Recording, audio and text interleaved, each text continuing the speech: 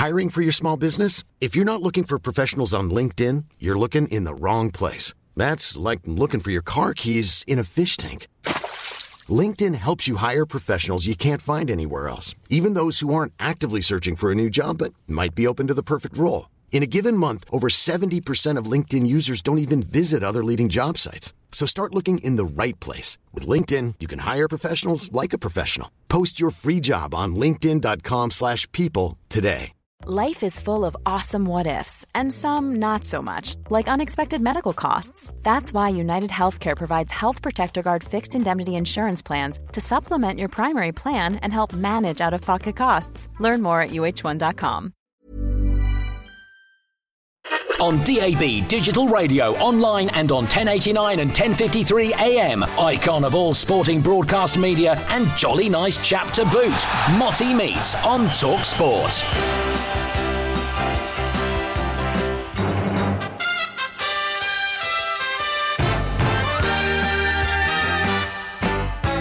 Tonight, a change of direction away from playing and coaching in Motty Meets, because we're going to be looking at the workings of a modern-day Premier League club.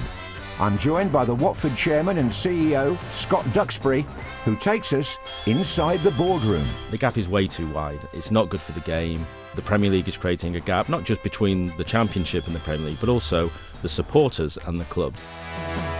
I want players to leave because it means everything has been working correctly. They'll leave on our terms, which means we get the transfer fee that we want and they get the club that they want.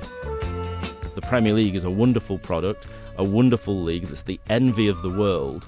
We've got to think carefully before we start to alter that, because we could break it irretrievably and then other leagues will overtake us.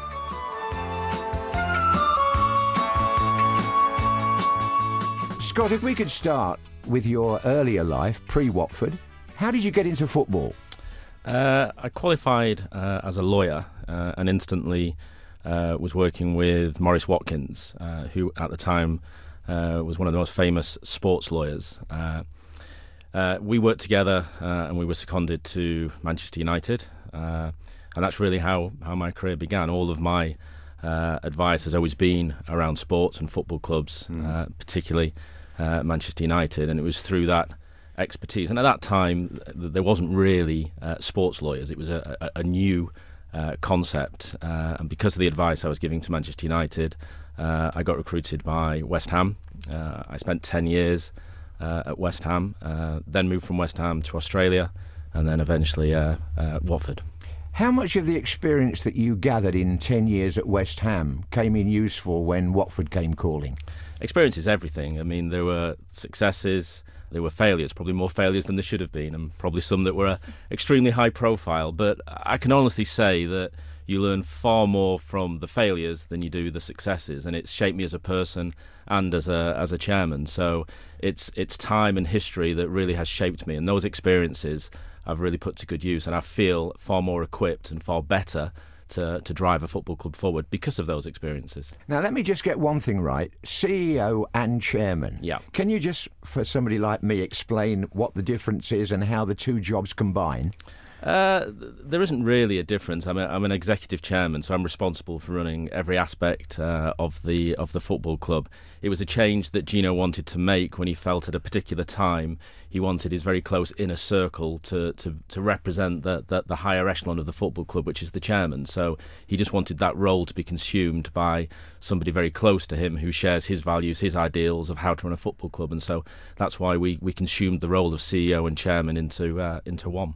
Well, we're going to talk about those aims and ideals very shortly. In fact, I want to know, first of all, you mentioned Gino. How did you first meet Gino and Gianpaolo Pozzo, and how did you kind of get introduced into the Watford family? I was in Australia at the time, and Gianluca Narni, who was the technical director with me at West Ham and then the technical director at Watford, called me to say that he was working with Gino and he was looking for a football club in the UK, and would I help him and Gino locate, find and negotiate the deal to buy that club. So I agreed. We looked at several clubs and eventually we settled on Watford, and I assisted in the purchase of Watford for Gino, and then took the reins as chief executive once it was completed. And what appealed to you about Watford? What made it seem like the right fit? It was the only club with 3 stands. We just thought that's amazing. We'd never seen anything quite like it. It was a club that was rooted in the community and had 3 stands. So we knew that we could improve it. We knew we could grow the club, but without being flippant, that community aspect, which I said earlier, was key, because Gino, despite popular conception, doesn't have a blueprint. He doesn't say, this is the project, this is how we're doing it. He owns Udinese, he owned Granada, and he very much respects the locality of the football club, and each tradition and community is key, because if you have a strong community presence in a football club, they will allow you to grow, they will be patient, they will be understanding, and that was key at Watford. It was a really strong community base that we felt that they would appreciate the growth and the time that we would put into that football club to try and develop it. And that was key to the decision. There were other football clubs we were talking to, but that strong community aspect really was the driving force behind the purchase. I guess that's a good moment to bring in the name Graham Taylor, because Watford had the golden years, as they called them, under Graham, when they got into the cup final in Europe and second in the old First Division, and 2 promotions when he came back. And earlier this season, just digressing for a moment, I was there when you unveiled the statue to Graham Taylor outside the ground. Did you still, or do you still sense that something of his kind of influence still hovers around the club? Absolutely. Graham is fundamental to the DNA of the football club, but he's also fundamental to me personally. When I first arrived at the club, he was one of the first people to take me to one side, explain the values of the football club, and really be quite excited about what we could bring to the football club and how it could be shaped. And he was always the barometer of what was right and what was wrong. You know, I have many ideas how I want to grow the football club, some of which just wouldn't work at Watford. And he was the first to say, listen, son, I think maybe we should be doing it this way. And now he's gone, I've lost that barometer. There's still some really good people at the club that share Graham's values, so you always have that sound check. But for me personally, having Graham's values ingrained in the football club, it's a simple roadmap to where we need to go, because his values, his ideals really are it's the way the football club will grow and develop, and I've never forgotten that and never will. I mean, I only knew him a short time, but the impact he had on the football club and me personally was fundamental. And of course, the fans still chant there's only one Graham Taylor in the 72nd minute. Yeah. He'll never be forgotten. No, he'll never be forgotten. I've even changed my way in from home on a match day, so I drive past the statue and just, it's a little superstition. I'm going to stop it, because ever since I've started doing that, we haven't scored a goal or won a game. So he's not bringing me any luck in that regard, but he's somebody that we'll never forget.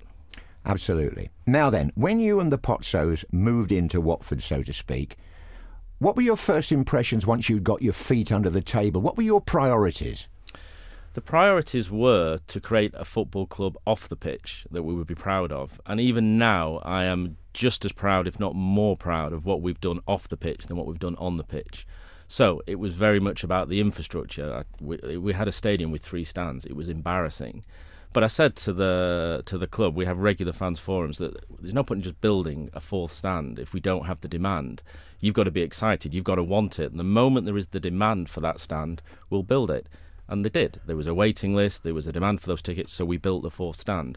And I think now, if you look at Vicarage Road, for the size of the stadium, it's comparable and as good as any stadium for its size. And that's what makes me proud, that we have this wonderful football club in the heart of the community that our supporters can be proud of. We've done the same with the training ground, and we've done the same with football in the community, the Football Trust. It's something that everybody can be proud of, and it's that off the pitch, going back to Graham Taylor as well, that probably myself and Gino are the most proud of. It's great to create a team that wins football matches and entertains, but what is a lasting legacy, what really means something to the supporters and to me, is what we've done off the pitch, and that's the most important thing. One thing about the Pozzos, the image that some people on the outside got when they took over was, well, what are these people doing who own a club in Italy and own a club in Spain, and how many foreign players are they going to bring in, and how many are going to be... And a lot came in on loan, of course, as you would be the first to say. I mean, did it take a bit of getting used to for some people to identify with overseas owners? I think with any new ownership, there's an element of trust, and you've got to deliver, and then the supporters will trust you. But I think we always have regular communication with our supporters. We have the fans forum, so they've never been left in the dark with what it is we're trying to achieve. And Gino Pozzo's ambitions for the club at the beginning were really transparent. They'd owned Udinese for getting on over 30 years now, so they're not transient owners. They want to grow something and they want to be there long term. He's got great expertise within the scouting network. That's his passion, recruiting players. And he wanted to come and see if he could build a football club in the best league in the world, grow it long term, that the community would be proud of, and he would be successful. And that was the reason why he wanted to purchase an English football club, to test his knowledge and mettle in the best league in the world. And at one point, and you may say it's different now, at one point in this project, you had 14 players on loan and 10 of them were from Udinese. Yeah, it's... At the time, again, we were completely transparent. We'd just hired Franco. The window was closing with about 3 days to go, and we want to be competitive. So we had to bring in a massive influx of players the best way that we could. With I think it was 3 or 4 days before the window closed, we couldn't go to the market and just suddenly buy a lot of players. So we had to use the resources that were available to us within the group, which was players surplus to requirement at Udinese and or Granada that we could bring on loan, that we believe technically would give us an advantage. It was a massive influx of players, and that's why Gianfranco Zola was the perfect coach to actually, during a campaign, sift through those players and decide what his best 11 was. And for him to do that and get so close to promotion was quite remarkable and testament to what a great coach he was for Watford Football Club. Well, we're now going to talk about coaches because my mathematics hasn't been too great on this, but I've worked out that in the years that the Pozzos have been in charge of Watford, 8 years, 9 years, 9 different coaches, Scott. Now, that is a lot of chopping and changing. How do you explain it? There is... It's not our proudest record, and there's obviously been individual examples that aren't our fault. So... there's been coaches that have retired due to ill health. There has been coaches that have retired. There have been coaches that haven't renewed their contract or haven't done on terms that are acceptable to us. But yes, it has been a number that we're not proud of. We've been searching, as every club is, for the right fit.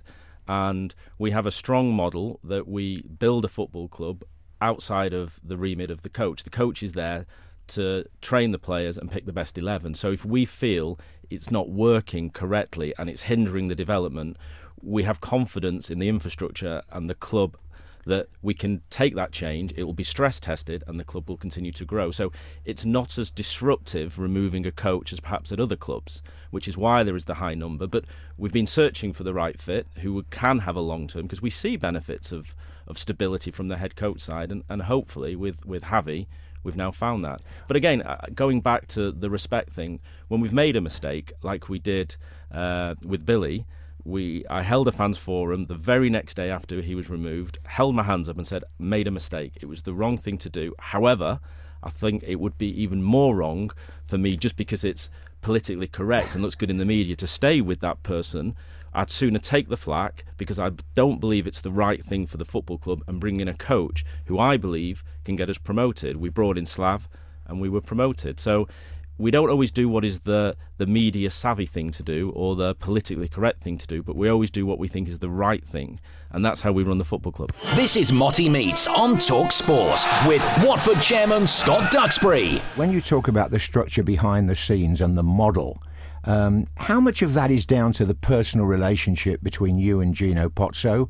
How many people are involved in keeping that stable, if you know what I mean? As you've said, quite apart from what the coach is up to with the team. As far as the running of the football club is concerned, it's a very, very close circle. Gino leaves the entire running of the football club to myself.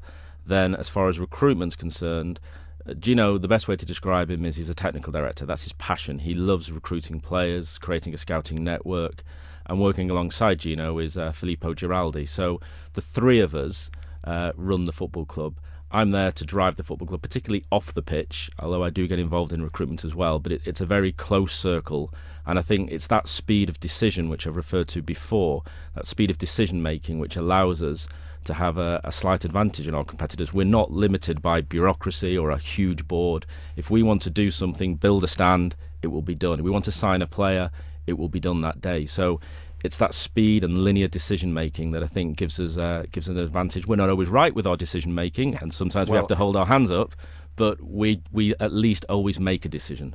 Well, you were a championship club in the first place, and then Slavisa Jokanovic, Slav as you call him, got you. Well, I say got you. He was the coach when you were promoted to the Premier League. Now, how big a step? I know, obviously, everybody wants to be in the Premier, but how big a step in Watford's culture was getting into the Premier League at that stage?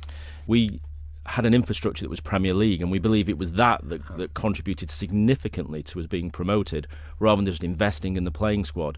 We grew the club so it was Premier League standard and quality, and there was a natural evolution for us to get to the Premier League. So financially, it makes a massive difference being in the Premier League. Competing at the highest level is what we all want to do, but I do think the DNA and the heartbeat of the club is still exactly as I found it in the Championship. Nicer surroundings, definitely all together. One of the first things I said when I arrived at Watford is that if we're all together in this, supporters, board, coach, everybody, we can achieve great things. And the supporters have been fantastic. They are completely with us. They understand where we're trying to go, and they respect what we're trying to do. That's really strong and powerful. If you don't have dissent and you have us all together, we can achieve great things. Now, all right, established Premier League club, but I've seen you sometimes halfway through the season, Scott, looking at the other results and thinking, how many points have we got? How many might we? Because, of course, at one point it was how many points would we need to stay in the Premier League, wasn't it? Yeah, absolutely, and that will never change. Listen, our ambition is to achieve and to do far more, but ultimately, I want to stay in this league.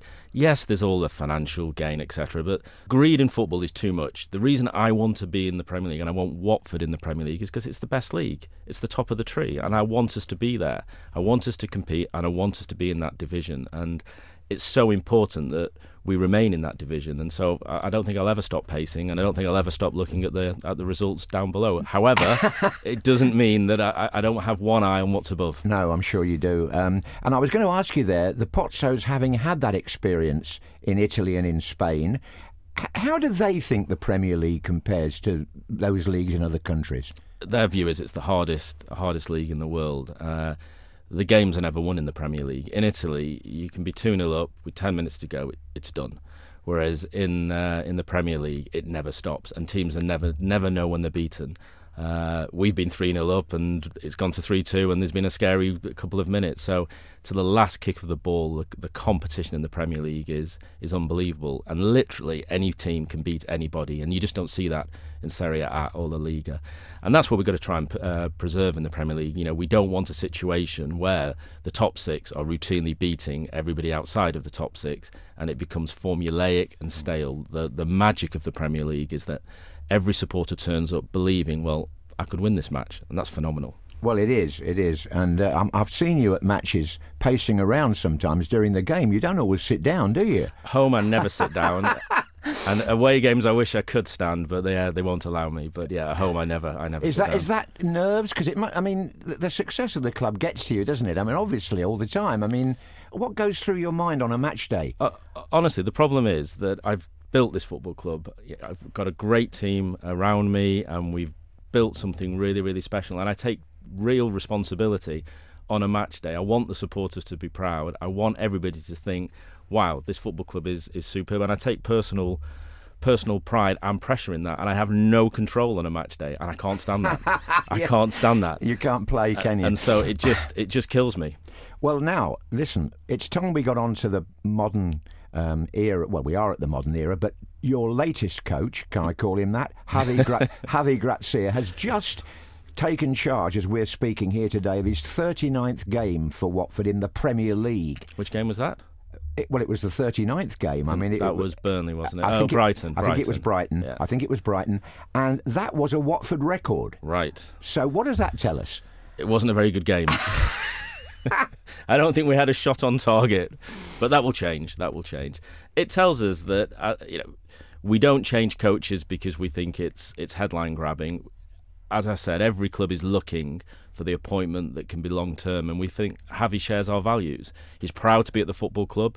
Every single press conference he does, he expresses how much it means to him to manage this football club. He loves the group of players he has.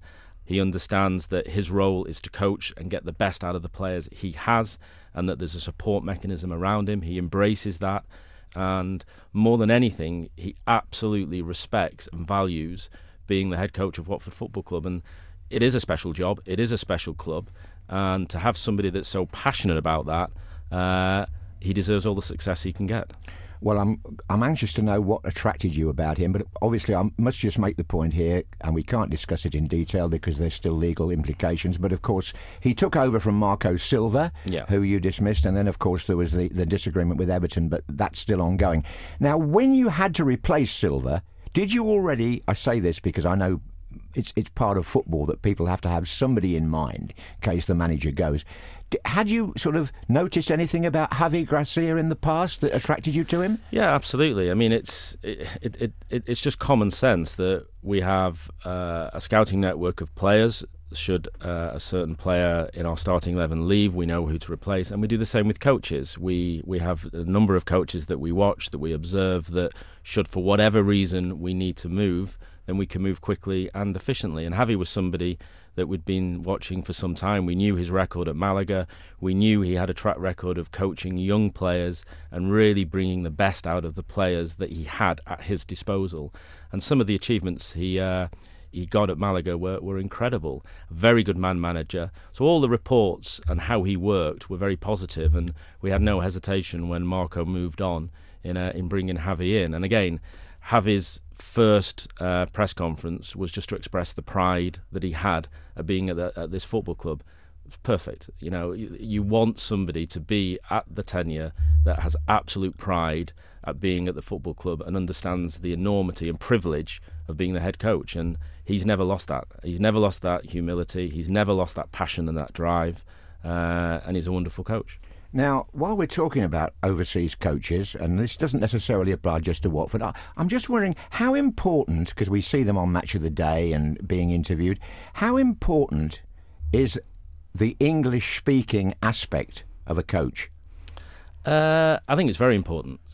We are an English football club, and so you have to be able to communicate in the mother tongue. I think, you know, it's important, not just with the players, because the players are a number of languages, but, you know, there's physios, there's the medical team, there's the canteen staff, there's a day-to-day operation at the training ground that's just as important to delivering success as the players.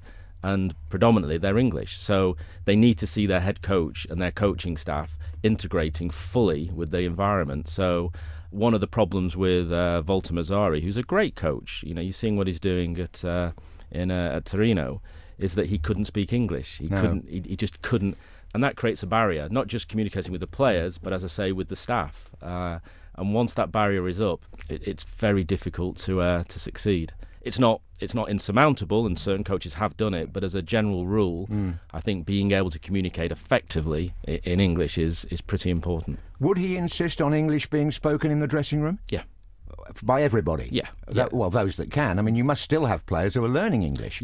Yeah, and we have English tutors come in, and those that aren't at the standard, they have to do it 2-3 times a week. But in footballing language, there's only certain terms and terminology that you need to know, and most of the players can do that now on the training pitch, particularly in training. So English is insisted upon, and most players are able to do it.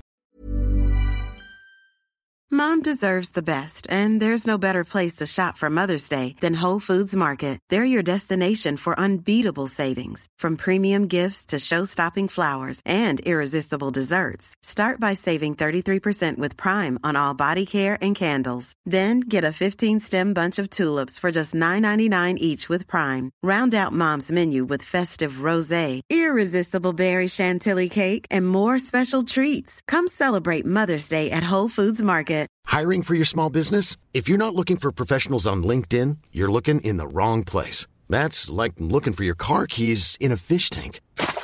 LinkedIn helps you hire professionals you can't find anywhere else, even those who aren't actively searching for a new job but might be open to the perfect role. In a given month, over 70% of LinkedIn users don't even visit other leading job sites. So start looking in the right place. With LinkedIn, you can hire professionals like a professional. Post your free job on linkedin.com/people today.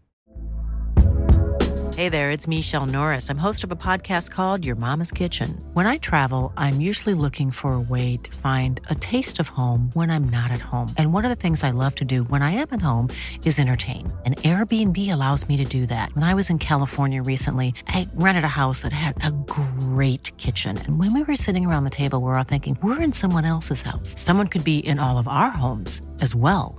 If you have a home, but you're not always at home, you have an Airbnb.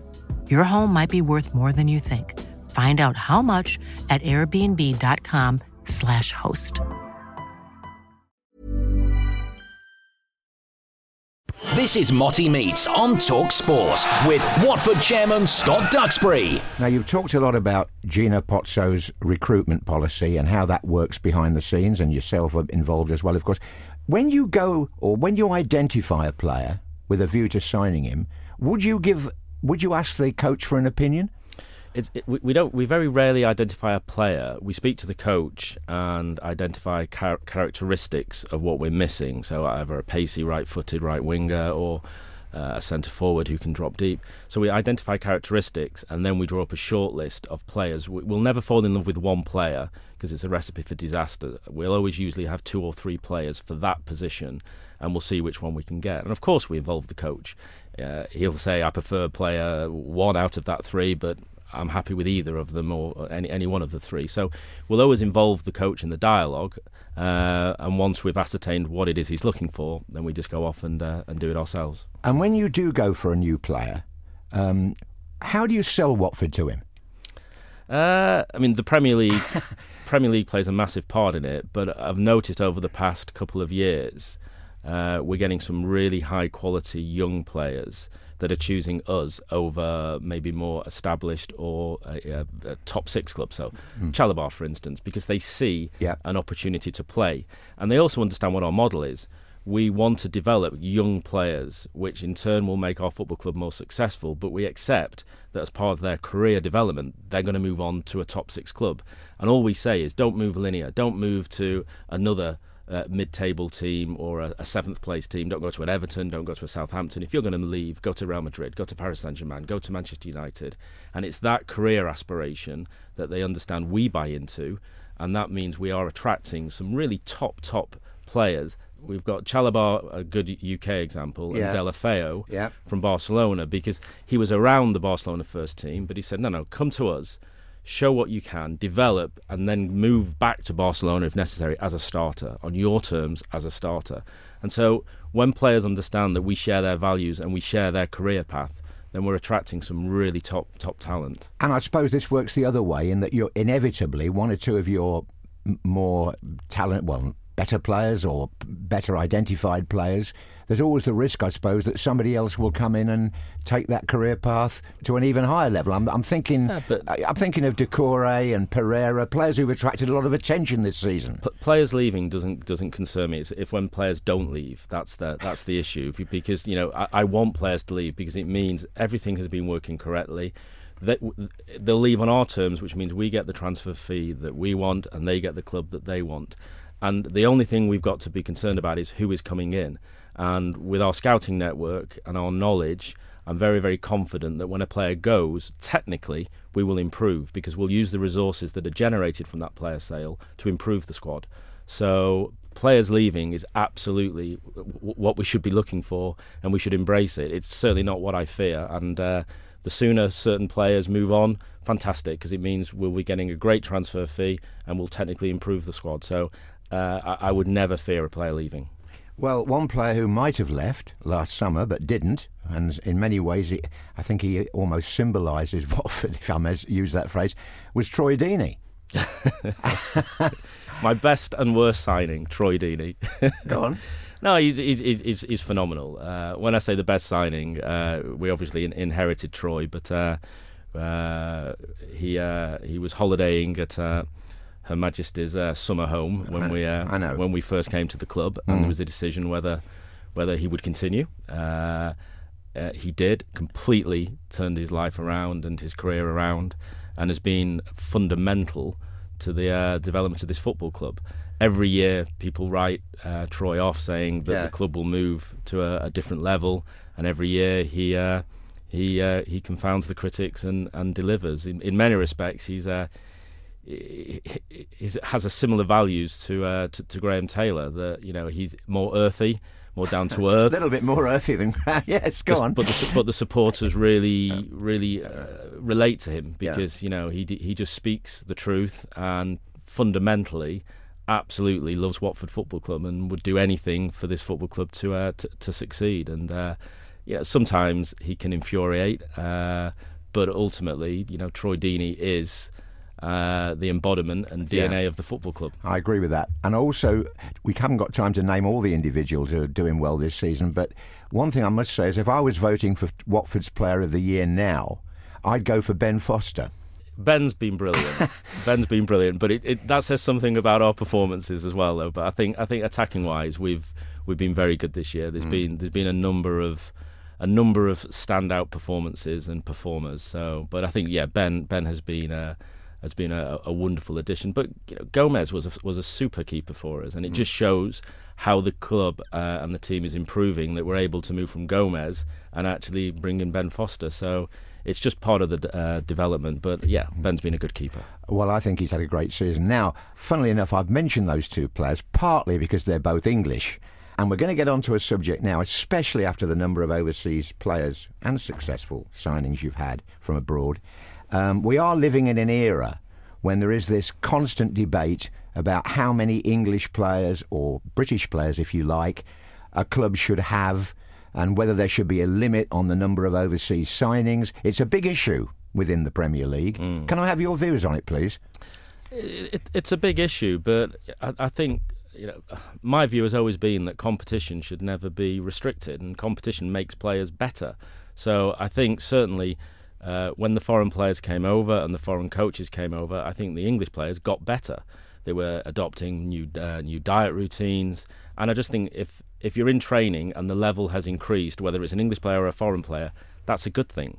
So I really don't see that creating an artificial barrier and an artificial restriction is in any way going to improve the ability and standard of English players. I just think that competition naturally makes players better, and we shouldn't be looking to restrict that. I think you've got 9 in your group. Yeah. And the FA are talking about 13. I mean, is this FA attitude, is it governed in any way by Brexit? I don't know. I mean, since everything else seems to be at the moment. I don't know. I'm just naive. I'm an English supporter, and I've supported England through numerous World Cups, and I just don't subscribe to the fact that there is actually anything wrong with the number of talent that England has produced. Historically, we've had some of the best midfielders in the world, if not the best. We had Gerrard, Lampard, Scholes, Beckham. I don't think we've ever had a problem producing top quality players. There are a number of issues why we haven't succeeded at tournaments, whether it's coaching, but I don't think it's anything to do with a quality of players available to the national team. And I think now you look at the number of fantastic players that are available to the national team. I don't understand why this dialogue of there is a problem within the Premier League, there's a problem with the homegrown players, that there's something to fix at the national level, because I just don't think there is. And if it's opportunism because of Brexit, well, I don't know. But all I know is England have always had a huge pool of wonderful players, and they still do now. And the Premier League is a wonderful product, a wonderful league that's the envy of the world. We've got to think carefully before we start to alter that, because we could break it irretrievably, and then other leagues will overtake us, and that won't be good for the national game, and it certainly won't be good for domestic football. No, I mean, this club versus country argument has been reverberating in one way or another as long as I've been reporting, basically. Do you think things have got a bit better? Do you think somehow now Gareth Southgate, the England team, have kind of developed a DNA which is more in keeping with the league in which we admire so much? Yeah, absolutely. Everybody wants the England national team to do well, because we're in England. The Premier League is English football clubs, and we all want to see the national team do well. And I think with Gareth coming from a strong club management background and understanding the rigours and demands of the Premier League, there's definitely a far better understanding between the national team and the Premier League clubs. But as I say, and I think Gareth publicly admitted it, that he doesn't think quotas are the answer, because I don't think there is a question to answer. I think the England national team is a good team, has got good players available, has a great coach, and is doing well. And I think it's only a matter of time before we go to a tournament and we win. And I don't think we need to be looking for scapegoats for problems that don't exist. Now, bearing in mind your story at Watford started in the Championship, I just want to ask you something about the Premier League, and you've quite rightly extolled its amazing appeal across the world. The wages, the money, the desire to be in the Premier League, and then on the other hand, clubs that you once used to play, or Watford certainly did, the Championship, Leagues 1 and 2, is the gap too wide? Absolutely. It's I don't have the answer, but the utopia is that you should be able to be relegated, and it's a competitive disappointment, not a financial disaster. And that would be great for the game. There is that natural competitive relegation, promotion, and that natural movement. The gap is way too wide. It's not good for the game. There is the Premier League is creating a gap, not just between the Championship and the Premier League, but also the supporters and the clubs. This is, again, going back to what I think makes Watford so special. Our players are still very close to the supporters. We have summer open days where the players mingle freely with thousands of supporters, and they're very, very much accessible. I think certain Premier League clubs, that accessibility just isn't there. And when you start to get that remote, and that, it creates problems. And absolutely, I think that on every level, I don't have the answer, but on every level, the Premier League just needs to be careful that it's not completely ostracised from the Championship, society, supporters, because that's not good. No, well, Richard Scudamore, when he was in position, always used to say, well, we give away 13% of our income to this, that and the other. Yeah. Do you think the distribution of finance... needs reconsidering or not? No, the distribution of finance is considerable, and I think certain organisations sometimes forget just how much the Premier League are putting back into not just good causes, but also grassroots football. What I'm talking about is an ideology, that we've got to make sure that the Premier League is always accessible, as it's the working man's sport, it's accessible to the supporters, and somehow, if you are relegated, it shouldn't be the end of a football club or a long road back to the Premier League. Again, I don't have the answer to that, but it's certainly it's a sub-dialogue that lots of clubs are engaging in. Is there a way that the Championship and the Premier League can become a little more aligned and bridge that gap? We obviously have the parachute payments, but there has to be some solution at some point that will allow, because I think it'd be great competition, that it's not the end of the road should you be relegated. No, and I'm just thinking we're talking at a time when Rugby Union is thinking of in its top division a closed shop and no relegation. You wouldn't want that in football, would you? Now we're in the Premier League, absolutely.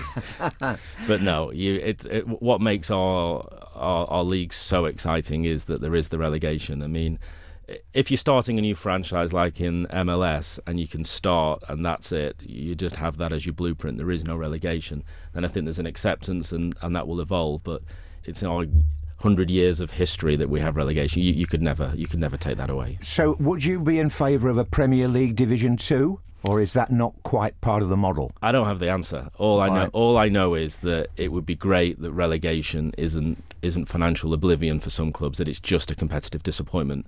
I don't have the answer. If I did, I probably would be doing another job. This is Motty Meets on Talk Sport with Watford chairman Scott Duxbury. Now let's come back to your great passion, Watford Football Club. Now, I remember I was interviewing Alan Kirbishley for this series, Scott, a few weeks ago, and we talked about his days at Charlton Athletic, when they did things which were, I wouldn't say necessarily compared to Watford, but they came up as an unfashionable club and they aspired to what in the end was 7th position at the end of a season in the Premier League.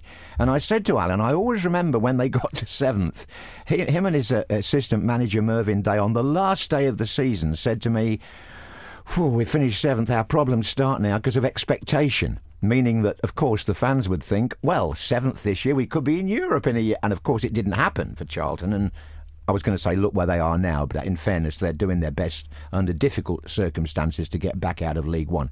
Now, where does that leave a club like Watford? Because you could, as we sit here today, you could finish 7th or 8th maybe. You pick whichever one you want. And your fans might then say, well, hold on a minute, if we can get to 7th, we can get to 5th or 4th or 3rd. Now, you might say, well, you can always dream, but would that be a dream, or is there a limit to what a club of Watford's stature and size can achieve? No, I think I've always said from the beginning that there is no way I will put a limit on the club's ambition, or indeed my ambition. As far as the technical side is concerned, we've created a squad that needs games. I think you saw in the FA Cup we made 11 changes, and that wasn't just frivolous. It's because those 11 players, most of them, if not all, were international or had played in the Premier League, top players that need games. And so I don't fear success on the pitch, because we have purposely built a squad that requires more than just Premier League and maybe a cup run. But as far as ambition's concerned, again, what really motivates me is what goes on off the pitch, because we've only just begun the development of Vicarage Road. I want to increase the capacity. I want to increase the training ground. I want to increase how we interact with the supporters. I want to create a football club that, when eventually I've moved on, the supporters are absolutely proud and think, wow, this is an amazing legacy that's been left by Gino Pozzo, and this football club now is here to stay. And what they can't take away, results come and go, victories come and go, but what we're building at Vicarage Road will be there forever, and we've only just begun. And it's that makes me excited, why there is no limit on the ambition, and why, if we finish 7th or 8th, that's just the start. It's not, oh my Lord, expectation. I want expectation to rise, because we've got so much to achieve and so much to do, and this is not the end of the journey. It really has only just begun. You mentioned infrastructure there, and your ambitions to improve the facilities and whatever else. Watford's ground is actually in quite a built-up area, isn't it? Yeah. I mean, would you think in long term about a new stadium, or is there more you can do at Vicarage Road? I can only speak personally. I mean, I will never turn down opportunities. I'll always consider it. But my personal view is I love the old-fashioned stadiums that are located in the heart of the stadium. I love the fact that Anfield remained where it was. They decided to develop there. I think it's wonderful. Same with Old Trafford. And the same with Vicarage Road. I think it's a wonderful stadium. You can walk from the town centre to the ground. Yeah. So I personally would sooner develop that stadium rather than move to a new, in my opinion, sometimes soulless stadium. So there's a lot of history, there's a lot of memories. I wouldn't want to move away. We all want to be part of the Lowry painting of going to the match, don't we, and see the chimney. Not the chimneys exactly, but the shops. And yeah, I agree with you about the atmosphere. And funnily enough, the danger, I think, sometimes of the out-of-town new builds is that they look a bit the same. Absolutely, and everyone talks about being a community club. We are actually located in the community, and I think people are pleasantly surprised when they come to the Vicarage Road for the first time, certainly certain media that haven't been there before, and they go, wow, it's a really nice stadium, and I would sooner develop it than move away. And you think there's scope for that, do you? I mean, in terms of capacity? Absolutely. We're already embarked on a pathway to extend it. We're currently doing the northwest corner. We're going to develop the south corner. We've got plans to increase the Elton John stand, and then eventually increase the Graham Taylor stand. So we have a pathway. Over the next coming years, we will be increasing the capacity and developing it, hopefully getting us to 30,000. Well, you got me right on cue there, because you brought in the name Elton John, and we can't have a conversation about Watford without mentioning him, can we? I mean, obviously Elton chose Graham Taylor, and we all know what that achieved, that partnership.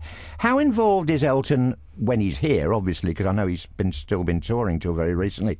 How involved is he in the club now?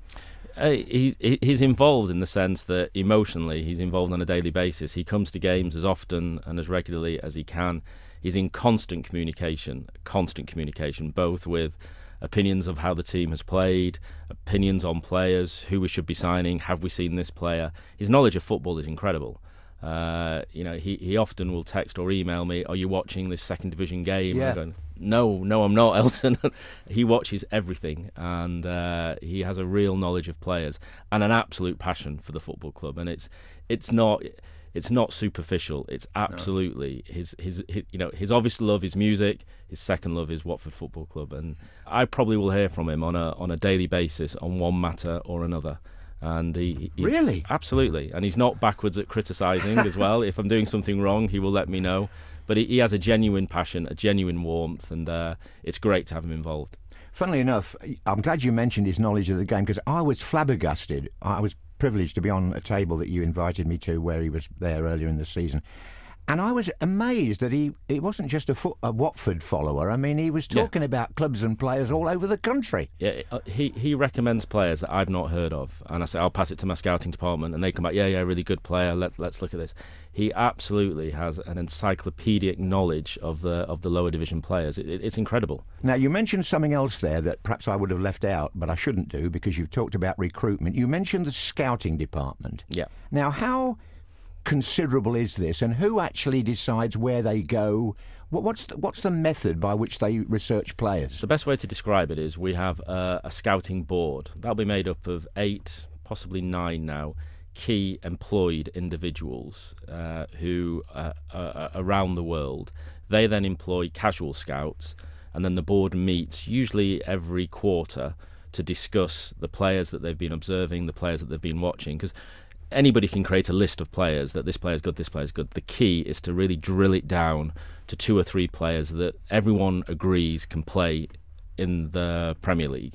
This board meets, this board has that discussion, drills the players down. They then come to me, Gino and Filippo, and if we have a need for that player, technically to come straight in the first team, we'll make a move, or if we believe it's a player we should be signing because he will grow, then we'll sign and we'll loan him out and let him develop until we're ready to bring him to Watford. Yeah. Now, we've talked a lot about stability and about the importance of the club in its widest sense, but we all know football is fickle. I mean, Burnley finished 7th last year, and somebody has probably got them as a relegation candidate this year. I mean, does that ever go through your mind? Well, of course, however much you develop the club and however hard you work and whatever players you sign, whoever the coach is, every club is capable of tumbling across a bad season. Completely, and it goes back to your earlier point about the number of coaches we've got. The one thing that we hope will be our point of difference, or indeed our strength, is that we're not scared of making a decision. So if we feel something is wrong, we'll act. If we feel that a player isn't right, we will act. And we'll always evaluate every single transfer window. We evaluate the strengths and weaknesses of the team, and we look to make sure that certain weaknesses are addressed. And we hope that decision-making, that speed of thought and that ability to make those quick decisions will limit the number of negatives that can then make you have a bad season. It's always possible, and you've got to make sure that when you have the bad times, you've got a good group together that can get through it. But if we try and make sure that we objectively assess the squad, objectively assess the coach, and make the right decisions, then hopefully we'll limit those negatives. Now, sitting here as you are, well, you're sitting in the studio today, thank you for that, but sitting in your boardroom, I should say, do you ever think back, because we started off talking about how you started with Maurice Watkins and, the early days, Manchester United, West Ham. Do you, like me, sometimes look back and think, my goodness, the game now looks totally different to what it was when we started? I think the biggest change, which is a great thing, is that the so-called smaller teams, the mid-table teams, are now financially able to compete with the top 6, and that means on the pitch they're able to produce teams that can beat the top 6, and that's a great thing. I think in other words, the Premier League's got far more competitive, and the gap is far closer now, and that anybody can beat anybody, and that perhaps wasn't quite the case when I first started out in the Premier League. Now it's an equal playing field, and it's better for it. Just one thing as well about Gino Pozzo before I forget, because I've been talking to you as chairman. He is the owner. Yeah. Some owners, well, he's certainly not one of them, we never see because, I'm not going to name names, but there's some owners who never go to a game, or not very often. Gino's always there, but he tends to me to... Does he shun publicity? No, he's made a calculated decision out of respect, or whatever you want to call it, that I run the football club. Yeah. And so I will make the decisions. I will face those decisions, and I will have interviews like this. It means there isn't a vacuum. There isn't a dissenting voice. There isn't a differing opinion. Me and Gino will discuss things behind the scenes and make sure we're on the same page. But as far as running the football club is concerned, that's left to me. And it's a conscious decision. I'm not saying it's the right or wrong decision, but it's his decision. If you could look ahead now, this is a crystal ball question, Scott. You've been quite logical with everything you've said, but if you could look down the line another 5-10 years, where do you think Watford could be? Anywhere. And that's the beauty of it. We can be the best that we can be, and that's what I want us to achieve. Just make sure we are the very best that we possibly could be. And I know there's a lot more work to do. Again, I'm not just saying this. I get up in the morning and I'm proud to be the chairman of Watford Football Club. Sometimes I've got great faith in my own ability, but sometimes you need a fit. You need to be at a club where they get you, you get them, and you feel you are creating something together. And from day one, I felt that I understood, with Graham's help, what the supporters of Watford wanted and how we can achieve it. And I've not lost that pride, I've not lost that passion, and I really do think that over the next 5-6 years that we could achieve anything, and that's the exciting thing.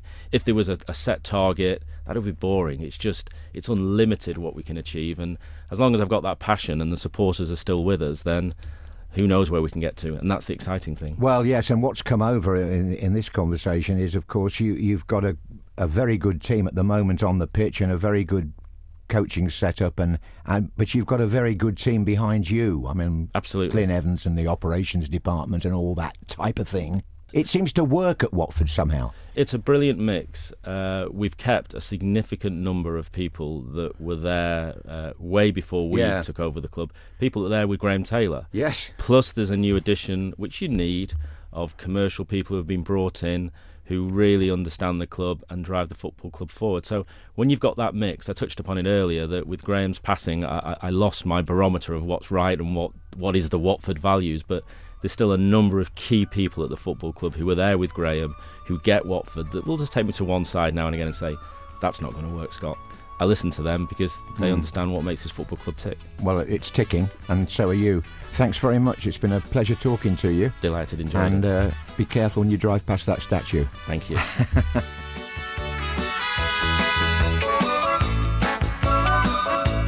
The undisputed world heavyweight champion of football commentators in another knockout interview. Motti Meets on Talk Sport.